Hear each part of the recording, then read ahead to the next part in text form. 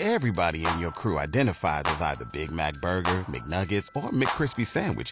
But you're the Filet-O-Fish Sandwich all day. That crispy fish, that savory tartar sauce, that melty cheese, that pillowy bun. Yeah, you get it.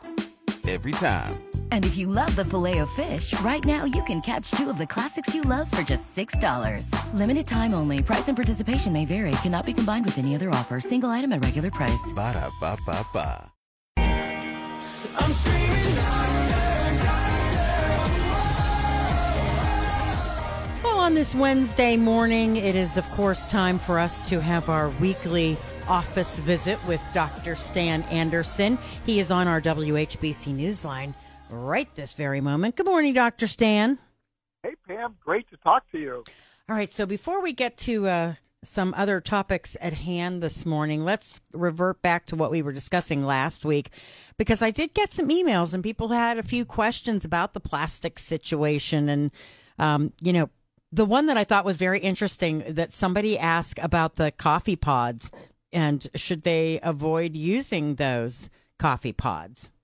Yeah, so first off, the short answer when it comes to the microplastic situation is we don't know all of the details.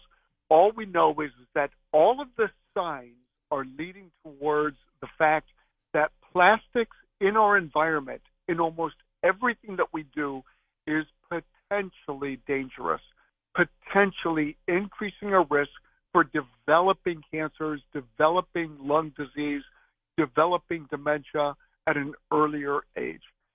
Plastic from any source that our food supply comes from. So literally, the pods from making coffee, yes, that could be a source of where you're getting plastic into your system.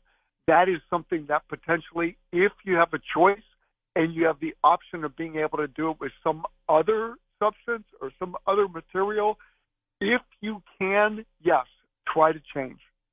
Okay, that's good. And I think there was also a question about like microwavable dinners. Same thing, right? And microwaving is probably even more dangerous. So from a risk point of view, the more that you end up taking something and you end up putting intense levels, increased risk that you're going to end up making the plastics get more likely to get into your system. So, yeah, the biggest thing, if you were going to make one change, would be try to not use microwavable plastics of any kind. Okay, so use the glass. And if you have something that comes in plastic, transfer it. Yeah, Pyrex, glass, ceramic, anything else other than using the plastics. That's the key. Okay. All right. Very good. And I think that's just something everybody needs to keep in mind. And that was a good topic. A lot of people were very interested in that. Yeah, and it's kind of a quiet topic. I really hadn't read a whole bunch in the national medical news about that until this one study popped up saying, whoa, we're seeing a lot more dangerous things in animal studies and in the rat studies, taking plastics, and we're seeing it in their feces. And then they did the studies of stool specimens of babies, and they found microplastics in the feces of babies. So it's something that, we've never had to deal with it the way in which we are seeing it more. So, the concern is that in animals it increases risk for cancer and many other diseases. What is it doing to humans? And we don't have good data yet. Yeah. Well, I'm glad I am glad we talked about it. That was good. Also, as we look at it, I guess we could this is the season for viruses. This is the season for depression. This is the season for, just a lot of different things. Help us, Dr. Stan. What do we do? Yeah, so the first thing is anybody that gets sick that needs to go to the emergency department. Right now, almost every emergency room ends up having a huge wait. So if there's any possibility, the stronger recommendation is contact your primary care provider if you get sick. If you can avoid having to go to the emergency department, that is going to save you a lot of time. I had a patient who said, I went to the emergency department and there was a 11-hour wait before I could even see the doctor. And that's just crazy, but it just brings up the whole concept. We are seeing huge numbers of infections. We're seeing influenza. We're seeing COVID. We're seeing RSV. We're seeing rhinovirus. So we do have immunizations against RSV, against COVID, against influenza, probably for seniors, definitely in their best interest to get all three of those vaccinations. That will give them the highest likelihood of not getting super sick where they have to go to the emergency department. Yeah, good idea. I've been through that. It's not fun. Yeah. It's very frustrating. It's really frustrating right now. And there's nothing that any of the healthcare providers can do. There are just so many people that are getting sick, and they haven't taken enough precaution, or it came because they were taking care or with a family member. So as a result, they end up getting sick. It's not their fault, but the hospitals, the emergency departments are overwhelmed right now. Yeah. Even some of the urgent cares, most doctor offices, primary care, it's hard to get in if you're sick. They're almost always going to recommend that you do a virtual visit so that they don't end up endangering their staff. That's what we do at our office.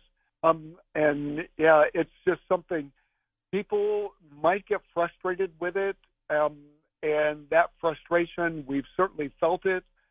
Part of it is if our staff ends up getting sick because somebody came in and coughed in their face, one of the problems is now we're going to have somebody out from our staff, from our office, and it's not their fault. So, yeah, that's part of the reason why we end up making this requirement that if you're sick, we want you to wear a mask. If possible, we would rather do a virtual visit. Yeah, I'd rather do a virtual visit than 11 hours in an emergency room, right? That's what I say. Yeah, especially if we can make the diagnosis and get you started back on the way to recovery. Yeah, that's the key. Yeah. This is also a really, really difficult time for many, many people, especially if there's been loss. So I've had quite a few people who've had a partner or a family member that has passed in this past year, and this is the time to just be aware that people that may put on a good smile, they put on a good face, but this is the season of depression because Christmas time is a time normally we think of family. The holidays are the time when people get together, they have their memories, they have their traditions, and when somebody that is vitally important in your life is now not involved in those traditions anymore, what that does is that makes the traditions different. They're not the same as they've always been. As a result, this is a huge time for depression for many, many people. So be aware of that. And so oftentimes we expect we have all of these things. This is the way that I want it to be. This is the way in which it should be. Come on, buck up. Let's get going. Let's do this. And it is that not appreciating the fact that there are many people that are really struggling right now. And this is difficult when there's somebody else that ends up not maybe being as sensitive to what they're going through. If a person is feeling pretty badly and their ambition is pretty low, get into your primary care provider. There are things that we can do.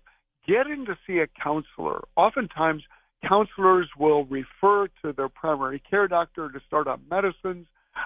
Bottom line is this is really a difficult time. Oftentimes you need a mixed approach where you end up having counseling plus medication plus lifestyle changes in order to try to help you to make it through and really to be your best person, your best self. Yeah, that's and just have empathy and sympathy for people.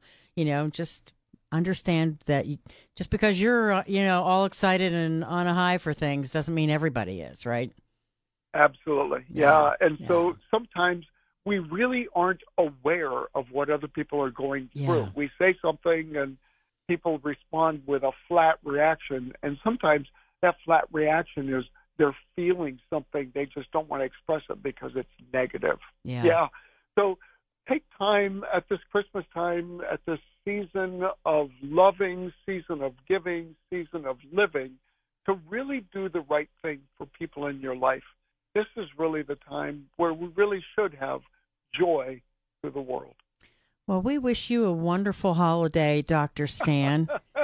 And Thank you. I know that I will be out next week, but I will be, the next time we chat, it'll be the new year. And so we'll have to go over resolutions. Or not. Oh, that sounds great. Thank you, Pam. Happy holidays. Merry Christmas. I hope this season for you is awesome. And the same to Billy, the amazing producer, and everybody at WHBC and everybody listening. I hope this is a special time for everyone. Same to you, Dr. Stan. We love you. Thank you so much. I appreciate that.